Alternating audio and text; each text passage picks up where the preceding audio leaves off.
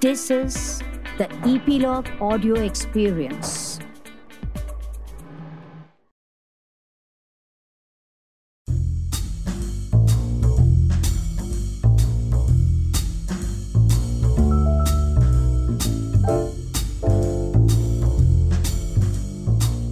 Film is clearly a sophisticated art, possibly the most important art of the 20th century with a rather complex history of theory and practice, writes James Monaco in his book How to Read a Film. So far in our podcast, The Artists, we have had filmmakers, writers, critics, programmers from some of the top film festivals, musicians, thinkers, defining their combinatorial skills.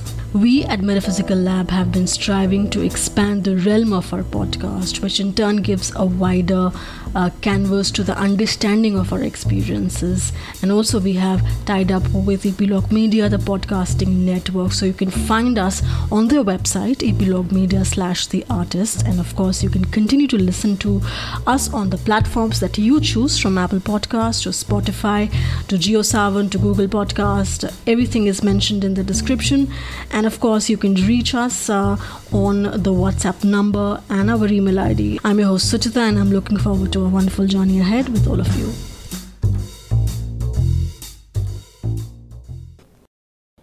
Episode 89 of our podcast, The Artist, has a great conversation about the three masters of cinema, Hitchcock, Godard, and Kiarostami. And I'm so fortunate to be bringing this episode number 89 to you with the prominent film critic and film scholar, Sir David Sterritt. David Sterritt is a film critic, author, teacher, and scholar. He is most notable for his work on Alfred Hitchcock and Jean-Luc Godard. He has a PhD in cinema studies from New York University and was, until 2015, chair of the National Society of Film Critics for 10 years. His writings on film and film culture have appeared in numerous publications, including the New York Times, Movie Maker, the Huffington Post, Senses of Cinema, Cineaste, Film Comment, Film Quarterly, and a lot more. The 15 books that he has authored include volumes on the film and culture of the 1950s, the Beat Generation, French New Wave, the films of Alfred Hitchcock, Clint Eastwood, Robert Altman, Spike Lee, and Terry Gilliam. Find him on his website, davidjsterritt.com.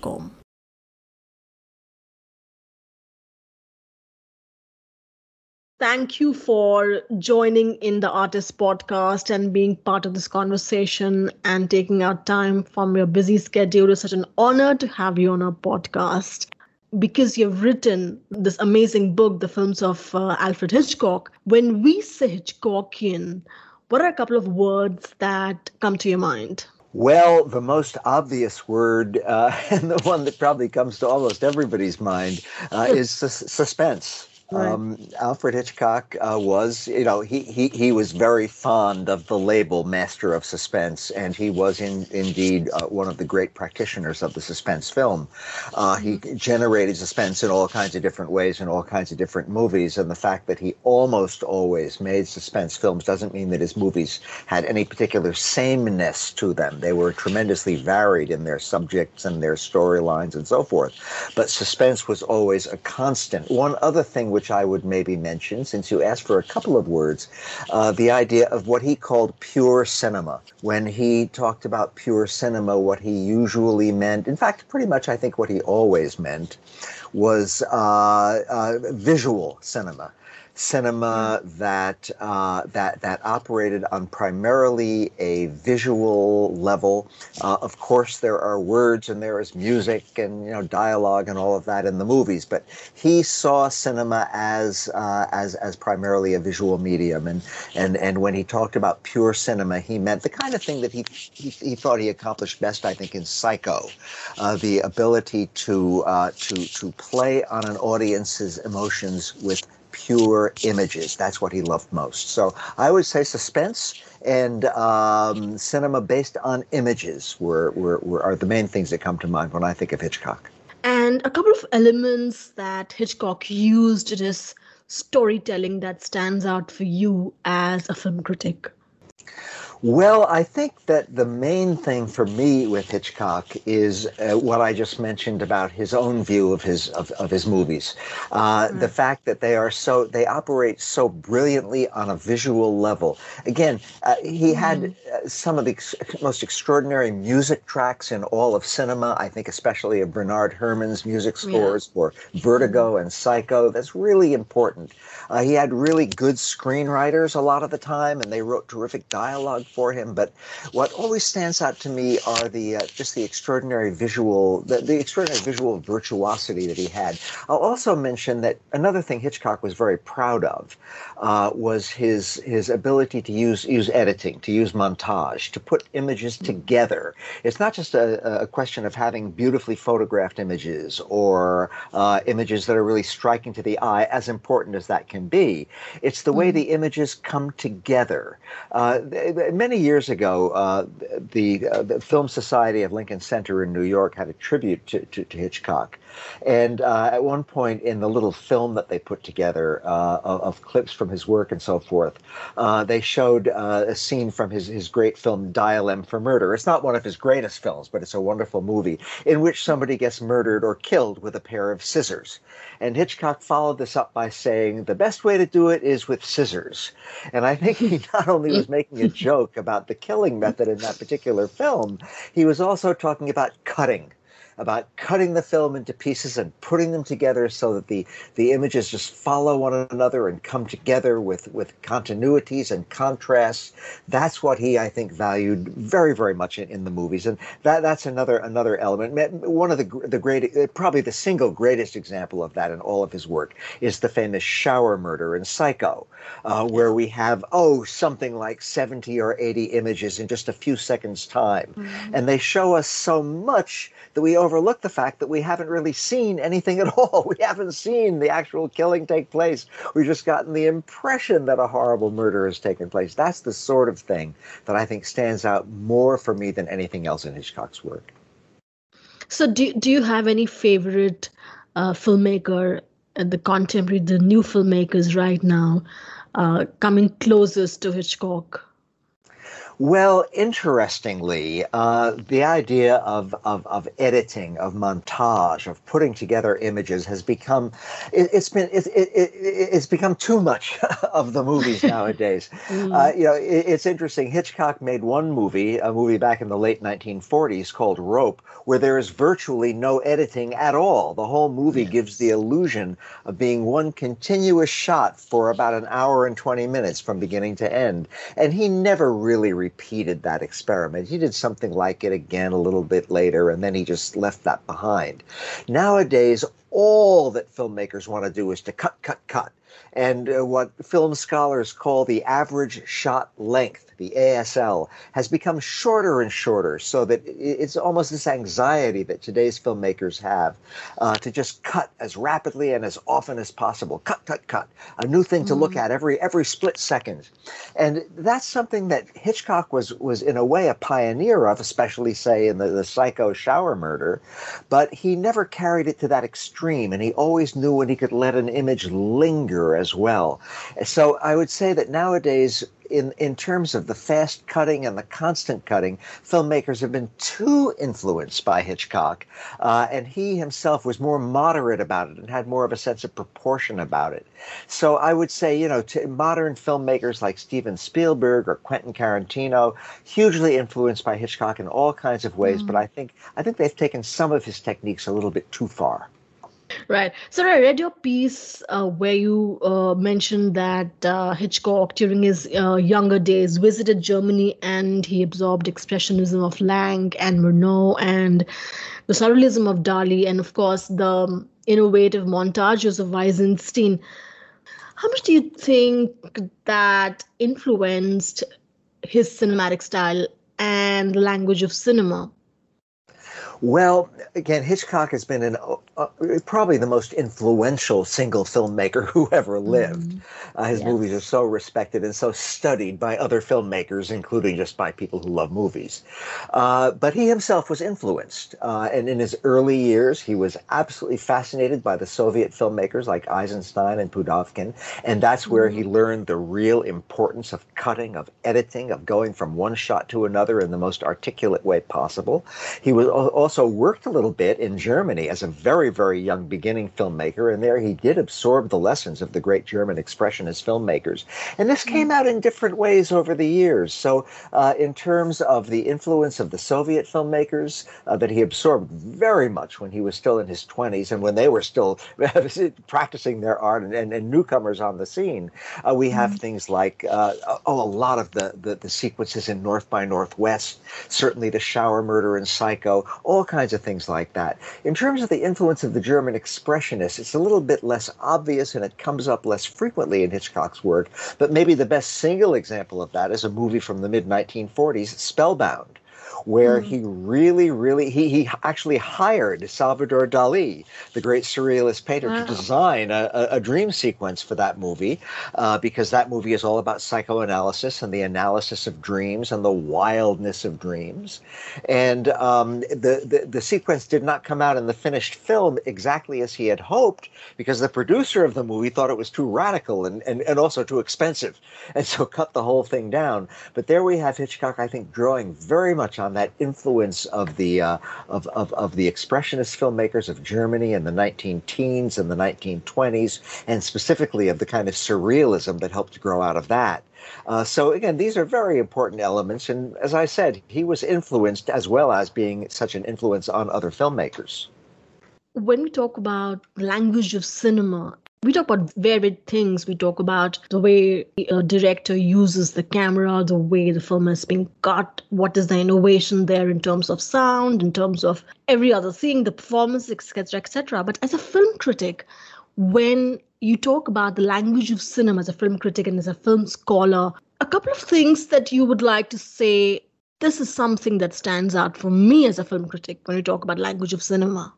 Yeah, it's a really fascinating question. And I have to say, the great film critic and theorist, André Bazin, who was one of the founders of the French New Wave through his ideas, he used to say that cinema is basically two things at the same time. And I think he's completely right about this. On the one hand, cinema is a system of capturing and representing and reproducing in a lot of ways the real world.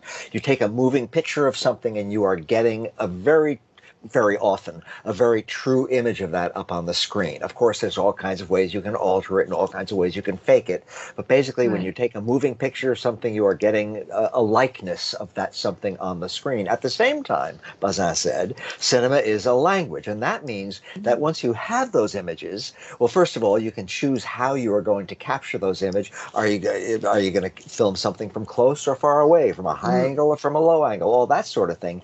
And then you can choose how to put those images together through your editing. And that is crucial. And that gives you something that is very much like language. It's very much like spoken language. It has a syntax. It has a certain order in which the signifiers appear. When we make a sentence, we are putting words together in a particular order. When you make a film scene or sequence, you're putting images together in a particular order. And there's a real language-like quality to that. So there's the most important thing I would say about this is that, for me at least, there's no rules. There's no one way in which you have to do this. Hitchcock, for example, made one film without any editing in it at all, so to speak, pretty much. And then he made other movies where the editing is the most astonishing and brilliant characteristic of the movie. And they're both, I think, very valid and useful ways of putting together what we can call film language. I've also done a lot of writing about Jean-Luc Godard. There was somebody who took the idea that what the conventional language of cinema was, the kind of language that communicates with everyday moviegoers, and that almost anybody can just walk in and see a movie and understand it without even thinking about it very much. And Godard took that and turned it apart and took it apart and turned it upside down and shook it up and put it back together again in new ways, inventing what's really, in a way, a whole new language of cinema. So cinema is like a language in many ways. You are putting together images the same way in language. You put together words and sentences and paragraphs. But I don't think there are any rules for that any more than there are rules in writing. There's good ways of doing it and there's bad ways of doing it. But whether you are doing it well or not is a reflection of how capable you are as an artist. Yes, beautiful, beautiful. So Hitchcock had a huge influence on French cinema with the likes of Truffaut and Chabrol, and Truffaut's entire conversations with Hitchcock. The tapes are there available on the internet. And when we watch Chabrol, his entire treatments, they're very much influenced by Hitchcock. They are very Hitchcockian. This article that you wrote about how Asian filmmakers like Wong Kar-wai are influenced by Hitchcock as well. So would you like to sort of point out a couple of elements in, say, for example, in Wong Kar-wai that were influenced by Hitchcock? Well, sometimes Wong Kar-wai likes to create suspense in his movies. I wouldn't call him a suspense specialist, but there are certainly times when he creates a good sense of tension and suspense in his movies.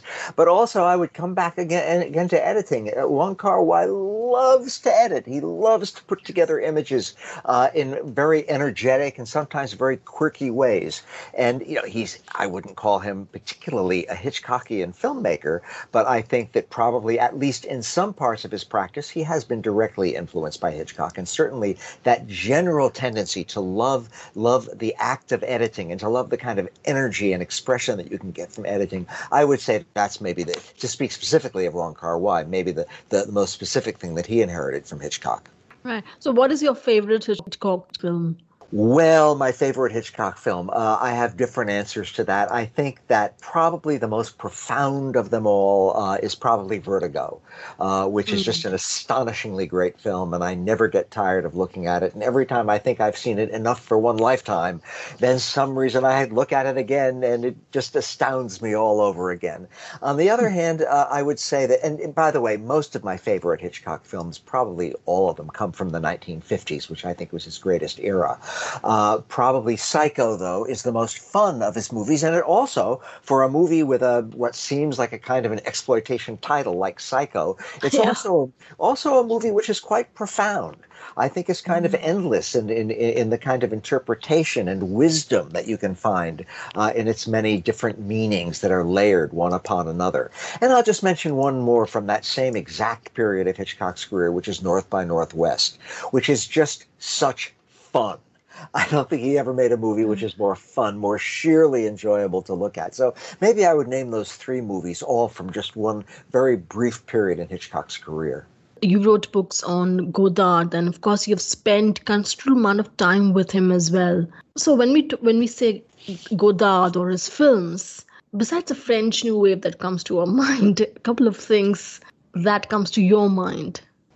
Well, like Hitchcock, the French New Wave filmmakers, and I always name five as the kind of, there's others who can be added, but I always name five as the main members of the group. Jean-Luc Godard, Francois Truffaut, Claude Chabrol, Eric Romer, Jacques Rivette. Those are the core members and the key members of the French New Wave. Other tremendously great filmmakers like Agnès Varda and Alain Resnais are also there, but they're a little bit separate. But those filmmakers, like Hitchcock, they have been hugely influential on almost everything that has come after them. They are no longer looked at, I think, as much as they used to be by ordinary moviegoers, but they're tremendously important. And what they all did, each one of those five in a different way, was to, as I said earlier about Godard, was to take apart the language of cinema, to take apart the elements of cinema that we're all familiar with and that have existed since pretty early days of cinema, certainly since the time that D.W. Griffith was coming along in the middle of the 19-teens, to take that language of cinema, which is so accessible to everybody, and to explore it and to try to put its ingredients together in new ways. And they did this with varying degrees of radicalness. Francois Truffaut, for example, started by making some films which are really just enormously innovative in all kinds of ways. Films like The 400 Blows and Jules and Jim. And then as time went by, he became more classical as a filmmaker, less daring in some ways, but I think he remained an extremely brilliant filmmaker. But he started out as a radical, and then he became a little bit more of a populist as he went along. Jean-Luc Godard had kind of the opposite trajectory. He started out, his first feature to be released was a movie called Breathless, which is a hugely influential movie in all kinds of ways, in which people are still looking at and studying and learning from. And it's very radical in some ways, but it tells a story. It has a beginning and a middle and an end. And it's about a gangster, and it's kind of a takeoff on the American gangster movie, because like Truffaut and like all the New Wave filmmakers, Godard was hugely influenced by Hollywood cinema. So it's a gangster movie, and it tells a story with a beginning, a middle, and an end, but it's full of these jump cuts. There's one time when a couple are driving along in a car, and there's something like a half a dozen different shots within about 2 seconds. And there's no reason for any of those cuts from one shot to another. They're just there they're just there for energy and for texture. And they give the movie a huge energy and a really distinctive texture, unlike anything else that had ever been before that. And there are other things like that in Breathless as well. So Godard started out very innovative and in some ways radical. And then he became more innovative and more radical as he went along. There was a time in his career when he didn't even want to make movies that would be commercial in any way at all. It was during his radical Maoist, socialist, communist phase. And he wanted to so completely remove himself from mainstream cinema that he wanted to make movies that wouldn't and even couldn't be shown in regular movie theaters. And of course, nobody wanted to see them. So eventually he came back to what he called regular movie making again, but it wasn't regular and it wasn't normal, so to speak. It was tremendously radical, and that's where he's been in the decades since then. He makes movies which, unlike Hitchcock's films, which can be studied endlessly by scholars and critics and can also just be enjoyed by casual Saturday night moviegoers, Godard's films, at least after his first few movies, are not like that. You really have to commit yourself. You have to turn on your mind. You have to watch and think very, very attentively in order to grasp what his movies are doing at all. But they're no less important for that. In fact, they're all the more important for that because Godard has turned into a true intellectual among movie makers. His movies are totally audiovisual works of art. Their use of imagery and sound is just astonishingly great, but they're also intellectual exercises, and they demand a lot of thought. So I would say, that's one place where Godard differs from the other New Wave filmmakers, because their movies, as challenging as they can be, are usually pretty accessible to mainstream audiences. Godard's films, for the most part, are not. Right. And so because you have met Godard, do you see a couple of things that strikes you about the filmmaker and about his films? Oh, yeah, that's a really, really interesting question that I hadn't really thought about before. But I will say, having talked to Godard, he's a cantankerous guy. He can be a difficult guy, but he really, I think, does try to communicate his ideas, try to communicate what he's doing. And certainly, he is a presence in many of his films. He appears on the screen. He appears even more on the soundtrack. He really, I think, wants to communicate with audiences. But to communicate does not mean to compromise. So whereas when you talk to Godard, he's communicating, he's talking, he's answering the questions, he's being as communicative as he can. At the same time, he's a trickster. And he's playing sort of games with you. And I think he's doing the same thing in a lot of his movies. I'll tell a little anecdote that doesn't involve my talking with him, but I think it's revealing about him. He appeared once, possibly more than once, but I'm thinking of one particular appearance on a very popular late-night American TV talk show, The Dick Cavett Show. And Dick Cavett is asking him these questions. And, it's for mainstream audiences. And Godard is giving these answers, which, as I said before, he's playing games. He's being a trickster. He's saying things that seem to make sense, but not quite in the way you expected. And then maybe this thing doesn't really make sense at all. And he's sort of having little jokes here and there. And then Dick Cavett asks him about Jerry Lewis. Why is it that the French movie makers and the French critics love this crazy American comic, Jerry Lewis, so much? And Godard gets really serious and gives a really serious, totally comprehensible answer. No tricks, no games. because this is something where he's being a critic now, not just a filmmaker, and he really wants to communicate. And then he goes back to being his trickster self and playing his games again with the questioner and with the audience. So I would say, actually, I see here no gap between Godard the person and Godard the filmmaker. In both areas, he's intensely serious, but he's also playing games. He's an artist as well as an intellectual, whereas the intellectual part of him wants to understand new things that cinema can do and somehow get audiences to appreciate that along with him. At the same time, he is an artist who is working on a lot of intuitive, instinctive levels, who maybe couldn't himself articulate reasons for everything that he does. So I think that both the person and the artist are the same in that respect. He's really thinking, he really wants to communicate, but at the same time, he's not going to limit himself, either as a thinker or as an artist, to the things that you can do with logic and reason. He also wants to go beyond that to realms of instinct and intuition that maybe can't be put into precise words all that easily. Right. So you must have met so many directors, so many filmmakers you would have sat and discussed. Do you see this quality of being a trickster, as you mentioned, of Godard, quite prominent with filmmakers? Oh, I suppose to some extent it's probably there in a lot of them. I'm not sure I'd want to generalize about whether most of them are tricksters like Godard or most of them are really serious and just want to tell you what they think.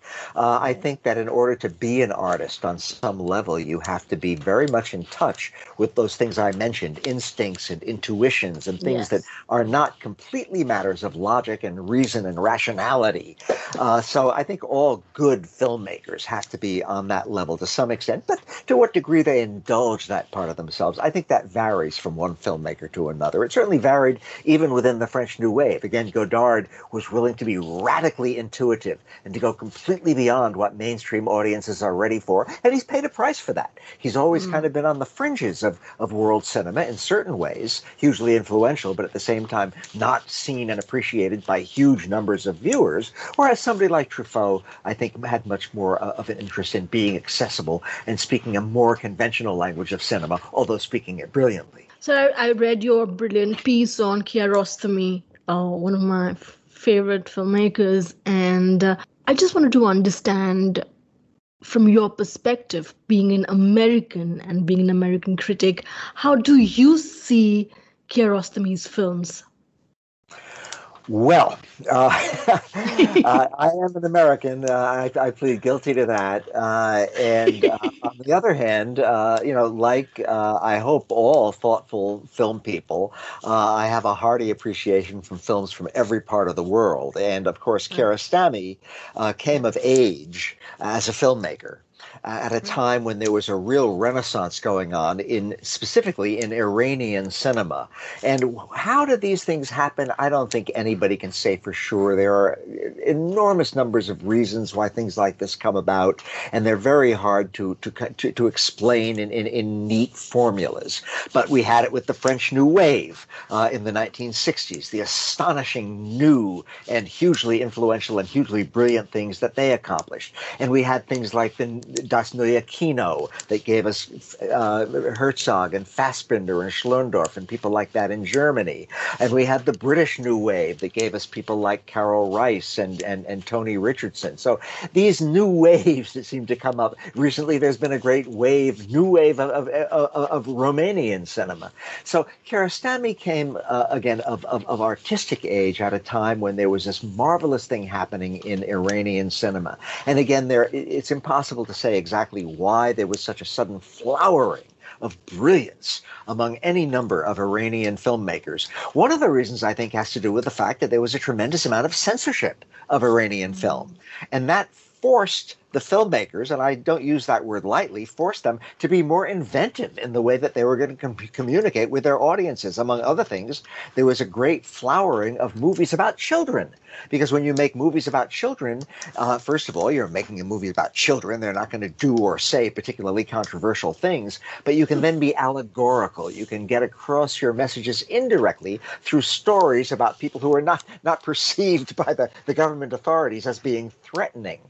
So that's maybe one reason why people like Kiarostami, he was one of these filmmakers who in Iran who made movies about children, but more broadly, not just making movies about children, but the idea of having to be indirect, having to say things indirectly. You mentioned Kieslowski before. He said that he changed from making mainly documentaries to making mainly fiction because it was easier to get his messages across in fiction because you could be indirect and you could suggest things and not get in trouble with the government. So something similar, I think, happened in Iranian film around the time that Kiarostami was coming up and making his early films. You had to be indirect. You had to be subtle. You had to think of new ways of doing things. The great American writer Philip Roth once said something about Eastern Europe in this regard. He said, over there are tremendous barriers to everything, and artists are doing everything they can. In America, there's no barriers. You can say anything you want, and nobody's saying anything interesting. So in a way, it's kind of that way, I think. So Kiarostami came along at a time, at a number of other Iranian filmmakers at the same time, Makhmalbaf and Majidi and some others, at a time when they had to be subtle, they had to do things in new ways, or else they wouldn't be able to continue working at all. So beyond that, Kiarostami, I think, was, because unfortunately he is gone now, a profoundly great artist. And he not only was interested in the kind of subtlety and indirection and obliqueness that we associate with some kinds of great artists, but he also just had a tremendous visual sense, tremendous sense of how to combine words and images. And he had really, in the longest conversation I ever had with Kiarostami, he said something which has remained with me. I think of it so often ever since. The idea that my favorite Kiarostami film is The Wind Will Carry Us. And in that movie, I forget the exact number, but there's any number of characters who you never see. You hear them talked about, or you hear their voices on the soundtrack, but you never actually see them. And that is exactly the kind of, it's sort of a key to his whole filmmaking practice. The idea of showing us a lot of things, but suggesting even more things, making us put our own imaginations to work when we watch the movie. He told me that when you have a whole audience watching an easy film, let's say a standard formulaic Hollywood film, you have a whole audience watching that together, and it's kind of like they're filling in a crossword puzzle. And when they all come out, they've all got the same crossword puzzle filled in. Some people like the movie a little more than others, some dislike a little bit more than others. They have different opinions about this scene or that character, but basically they all have the same thing in their minds. Kiarostami wanted to avoid that. He wanted every person who watched one of his movies to have a different movie going on in their mind. And that's why, although he showed many things, he suggested even more things, so that we would each come out with our own movie in our mind. And among other things, that makes the conversation after the movie more fascinating than it otherwise could possibly be, because everybody's got a different take on the same movie. And that, I think, was really courageous of him to try to go in that direction and pursue it as far as he did. Wow, lovely, lovely, lovely. So, do you see a point of confluence between the three masters? Do you see Hitchcock, Godard, and Kiarostami meeting at some point? Oh my gosh! I think it's a little bit harder to put Kiarostami into that category. I'm sure that he loved Hitchcock, and I'm sure that he had tremendous respect for Godard. Maybe loved Godard as well. But he's a different kind of filmmaker. He's much more meditative filmmaker. The average Kiarostami movie, you watch it, it takes its time. You let it sink in. You think about it while it's happening as well as after it's happening. I would say that with Hitchcock, the entertainment level of his films is so strong. That is, he is almost always able to engage just our emotions so powerfully with his stories, with their tremendous psychological power, as well as their tremendous suspense element. That is a different kind of a thing from what Kiarostami was trying to accomplish. Some of Kiarostami's films are enormously entertaining, yes, including The Wind Will Carry Us. But again, his films are more contemplative, more meditative. Godard, on the other hand, after his early films, and even starting then, he invented his own kind of film language. So he was hugely influenced by Hitchcock, I would say primarily in his desire to use editing as a way of ordering the world according to his own personal vision. One of Godard's masterworks, maybe his most important of all of his works, is a long video series called Histoire du Cinéma, meaning histories of cinema or stories of cinema. And in that, he has a whole episode devoted to Hitchcock, which he calls the control of the universe. And Hitchcock himself, in a very conscious way, was obsessed with the sense of control he had over his films. Every moment in every one of his films is calculated. And for some people, that's a negative thing. Some people feel that Hitchcock's films are too manipulated moment to moment. I disagree. I love that. I think that one of the things that art is manipulation, not in all art, but in much art. So yeah, I think that there's no problem with that at all.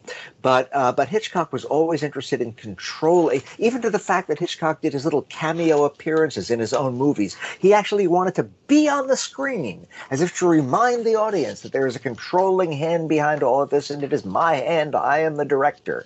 So I think that Godard had an equal sense of wanting to control the universe through his films, and control every one of his films as it exists in front of its audiences. But he was much more unconventional. Well, that's too mild a word. Much more radical in the way he wanted to control things, in the kinds of controls he wanted to exercise. He wanted to, I'll use a metaphor I used earlier, I'll use it again. He wanted to sort of take things apart, shake them up, and then put them back together in a new order. And that's something that Hitchcock was not interested in doing. And I think Kiarostami, in a way, did that, but in very different ways. Godard is the one who really wants to change film language to its core in different ways with each successive film. So I think that, it's very hard to put those three people into one category. They're all similar in that they're all audiovisual artists who engage with narrative in one way or another, but they're all radically different in almost every other way. Right. Beautiful. So I was trying to read a piece of yours, which was about film festivals then and now. And that piece never opened. It's been removed. So just to get your perspective on, because you have been on the jury of film festivals, do you see a radical transformation in the direction in which film festivals are going at that time and now? Do you see a change in the aesthetics and the way they are choosing or projecting film/cinema? Well, that's a huge question. Yeah. I've been involved with film festivals in different ways for many, many, many a long year. For a lot of years, I was on the selection committee of the New York Film Festival at Lincoln Center. I have, as you mentioned, I've been on juries in film festivals everywhere from Moscow and Vienna to Tribeca in New York, all different kinds of places. So I've had a lot of experience with film festivals. And, in some ways, they're very easy to generalize about. They all show a lot of movies. That's what they do. In other ways, though, they're very, very hard to generalize about because there are so many different kinds. You have, for example, and I don't mean this to be definitive examples, but you have a festival like the Toronto International Film Festival, which is huge, overstuffed, every possible kind of movie, from the radical avant-garde to the totally Hollywood mainstream. And then you have a festival like the New York Film Festival, which is much more selective and presents a much smaller number of films and which doesn't give prizes. The idea is simply to be included in that festival makes you a winner. So there's all kinds of differences in those ways, and there always have been among different festivals. Then we are now talking in the age of the coronavirus pandemic, which has radically changed things over the past couple of years. And some film festivals, including the New York Film Festivals, went online for a while. And that is to say, you could see their movies on the internet. You could watch them at home in your own living room. And now they're in the process generally of going back to being in-person festivals again. And I personally saw a lot of advantages to that online format. For one thing, I could now look at, I don't live in New York anymore, and I could now look at a whole lot of movies from the New York Film Festival without having to travel to New York all the time. So that was very convenient for me, and I have a nice big screen. I'm fortunate in that regard. So, I looked at some, quite a number of movies from that festival at home, and I am hoping that as the movies come back to being in-person experiences again, that the online version of it does not completely go away. That said, I do think that this recent forced experiment with online moviegoing is probably over. That is online film festivals, and that they're going to go back to being mainly in-person events, and that's okay too. And the reason for that is film festivals are supposed to be festivals, and they're supposed to be places where a lot of people come together to celebrate the art of film. And so you have critics, and you have ordinary moviegoers, and you have people who make films and people who distribute films and people who exhibit films, and they all come together to celebrate the art of cinema together in one place. And that's something that online experiences can never quite duplicate. So I guess that what I'm hoping for the future is that film festivals, as they come back in person, and I'm glad they are, and I hope they're able to continue to, I hope that a certain amount, though, of online sharing goes on, because that makes movies much more accessible to a much wider audiences when they're still fresh and new. And do you see any change in terms of the aesthetics of filmmaking then and now? Well, sure. I mean, first of all, film festivals have been around for many, many decades. So the whole idea that if you go to a film festival now, you're likely to see most of the movies projected digitally, that technology did not exist just a handful of decades ago. So that kind of thing is very new. You're also going to see very, very large numbers of movies, probably the great majority of movies that were filmed digitally as well. And these are very important changes that have taken place in the technology of film and the finance of film and all of that. So these things have changed radically. As for the actual aesthetics of film, one of the things that most festivals, including very selective ones like New York, and also certainly the great big huge ones like Toronto, one thing that these festivals really try to do is to present a good broad spectrum of different kinds of cinema, from the mainstream to the very artistic and well, I shouldn't say artistic, because mainstream films can be hugely artistic, but the more avant-garde, the more experimental kinds of stuff. So, good festivals have always run a very wide gamut of different kinds of cinema. So for that very reason, you really can't generalize about changes in aesthetics. Yes, there's much more digital filmmaking and much more digital projection and so forth and so on. And there's more now viewing things online rather than actually sitting in a movie theater. But by and large, the aesthetics of cinema, there's still today as back in the 1920s. On the one hand, you've got very radical, non-narrative experimental cinema, and on the other hand, you have movies that just want to please wide audiences. And, good festivals have always tried to present samplings from that whole range of different kinds of cinema experience, and I think that has remained constant. Right. And so lastly, do you see film criticism as a profession getting influenced by the changing times? That is the times that, of course, the digital times, but also the times where we are influenced a lot by the content that's out there on the internet, like your TikTok videos are there, social media is there. And any advice to our film critics listening to the podcast as well? Well, there have certainly been changes in the world of film criticism. I'll tell you, I was for 10 years the chair of the National Society of Film Critics in America, and we used to joke during that period. This went from about 1995 to about 2005, we used to joke that we should call ourselves the National Society of Former Film Critics, because people were losing their jobs all over the place.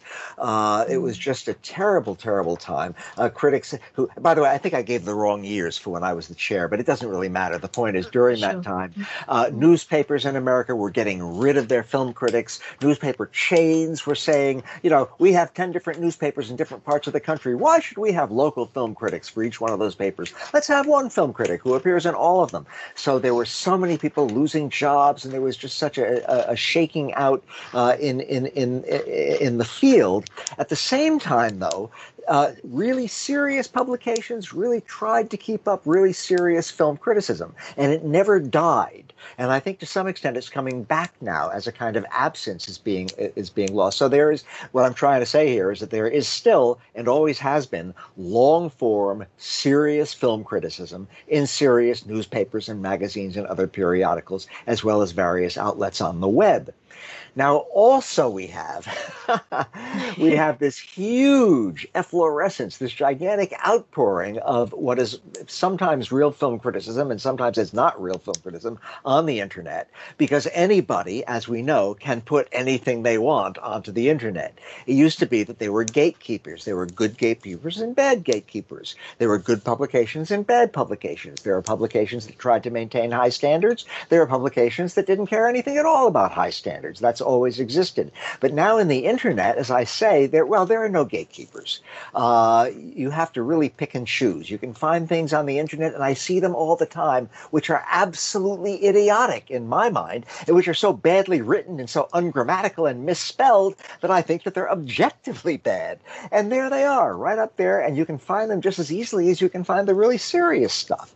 So that's been a huge change.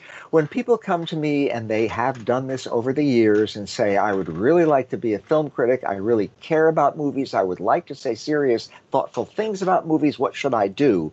What I always say is I steer people directly to the World Wide Web. And I say, start yourself a website, or try to get onto other people's websites, and put your stuff up there so that we can all see it. And then you can steer it to us. You can get in touch with us. You can say, please look at my article about such and such. Please look at my review about so-and-so, and do that so that we can see it and we can judge it. And if you're good, you have a good chance of rising up so that everybody, so that a lot of people will start recognizing that you are a good, thoughtful thinker about films. So that's what I always say now is go to the web, put stuff up there. Now, if you can get a job at some point for a print publication, by all means do so. But right now, I do think that the wave of the future is not all internet, but it's primarily internet. And the same thing may prove to be true in the long run for film festivals as well. Not all internet, but a lot of internet stuff. So when people say now, where should I look for good criticism? I say, first of all, look to good, thoughtful print publications. And then secondly, look for good, thoughtful internet outlets, because there's good stuff all over the place. The trick is to find that good stuff in the middle of the haystack of bad stuff that's also up there right alongside it, especially on the internet. Wow. All right. Great. Thank you so much, sir. I hope you have a great day. And that's it. We are midnight, almost touching midnight here. So thank you so much, sir. Thank you so much. It was a real pleasure to be with you, Sushita.